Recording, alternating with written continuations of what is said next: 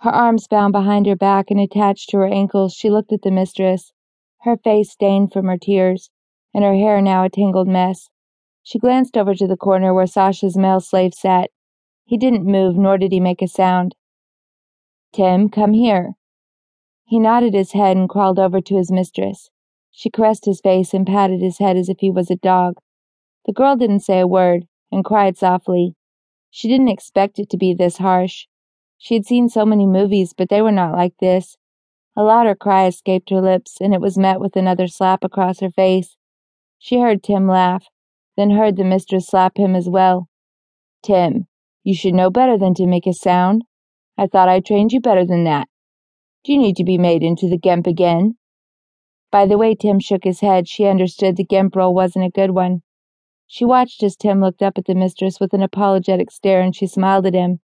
That was the first time she saw kindness come from the mistress. She returned her gaze back to her knees. She didn't want to get punished again. Her goal was to learn and please her mistress.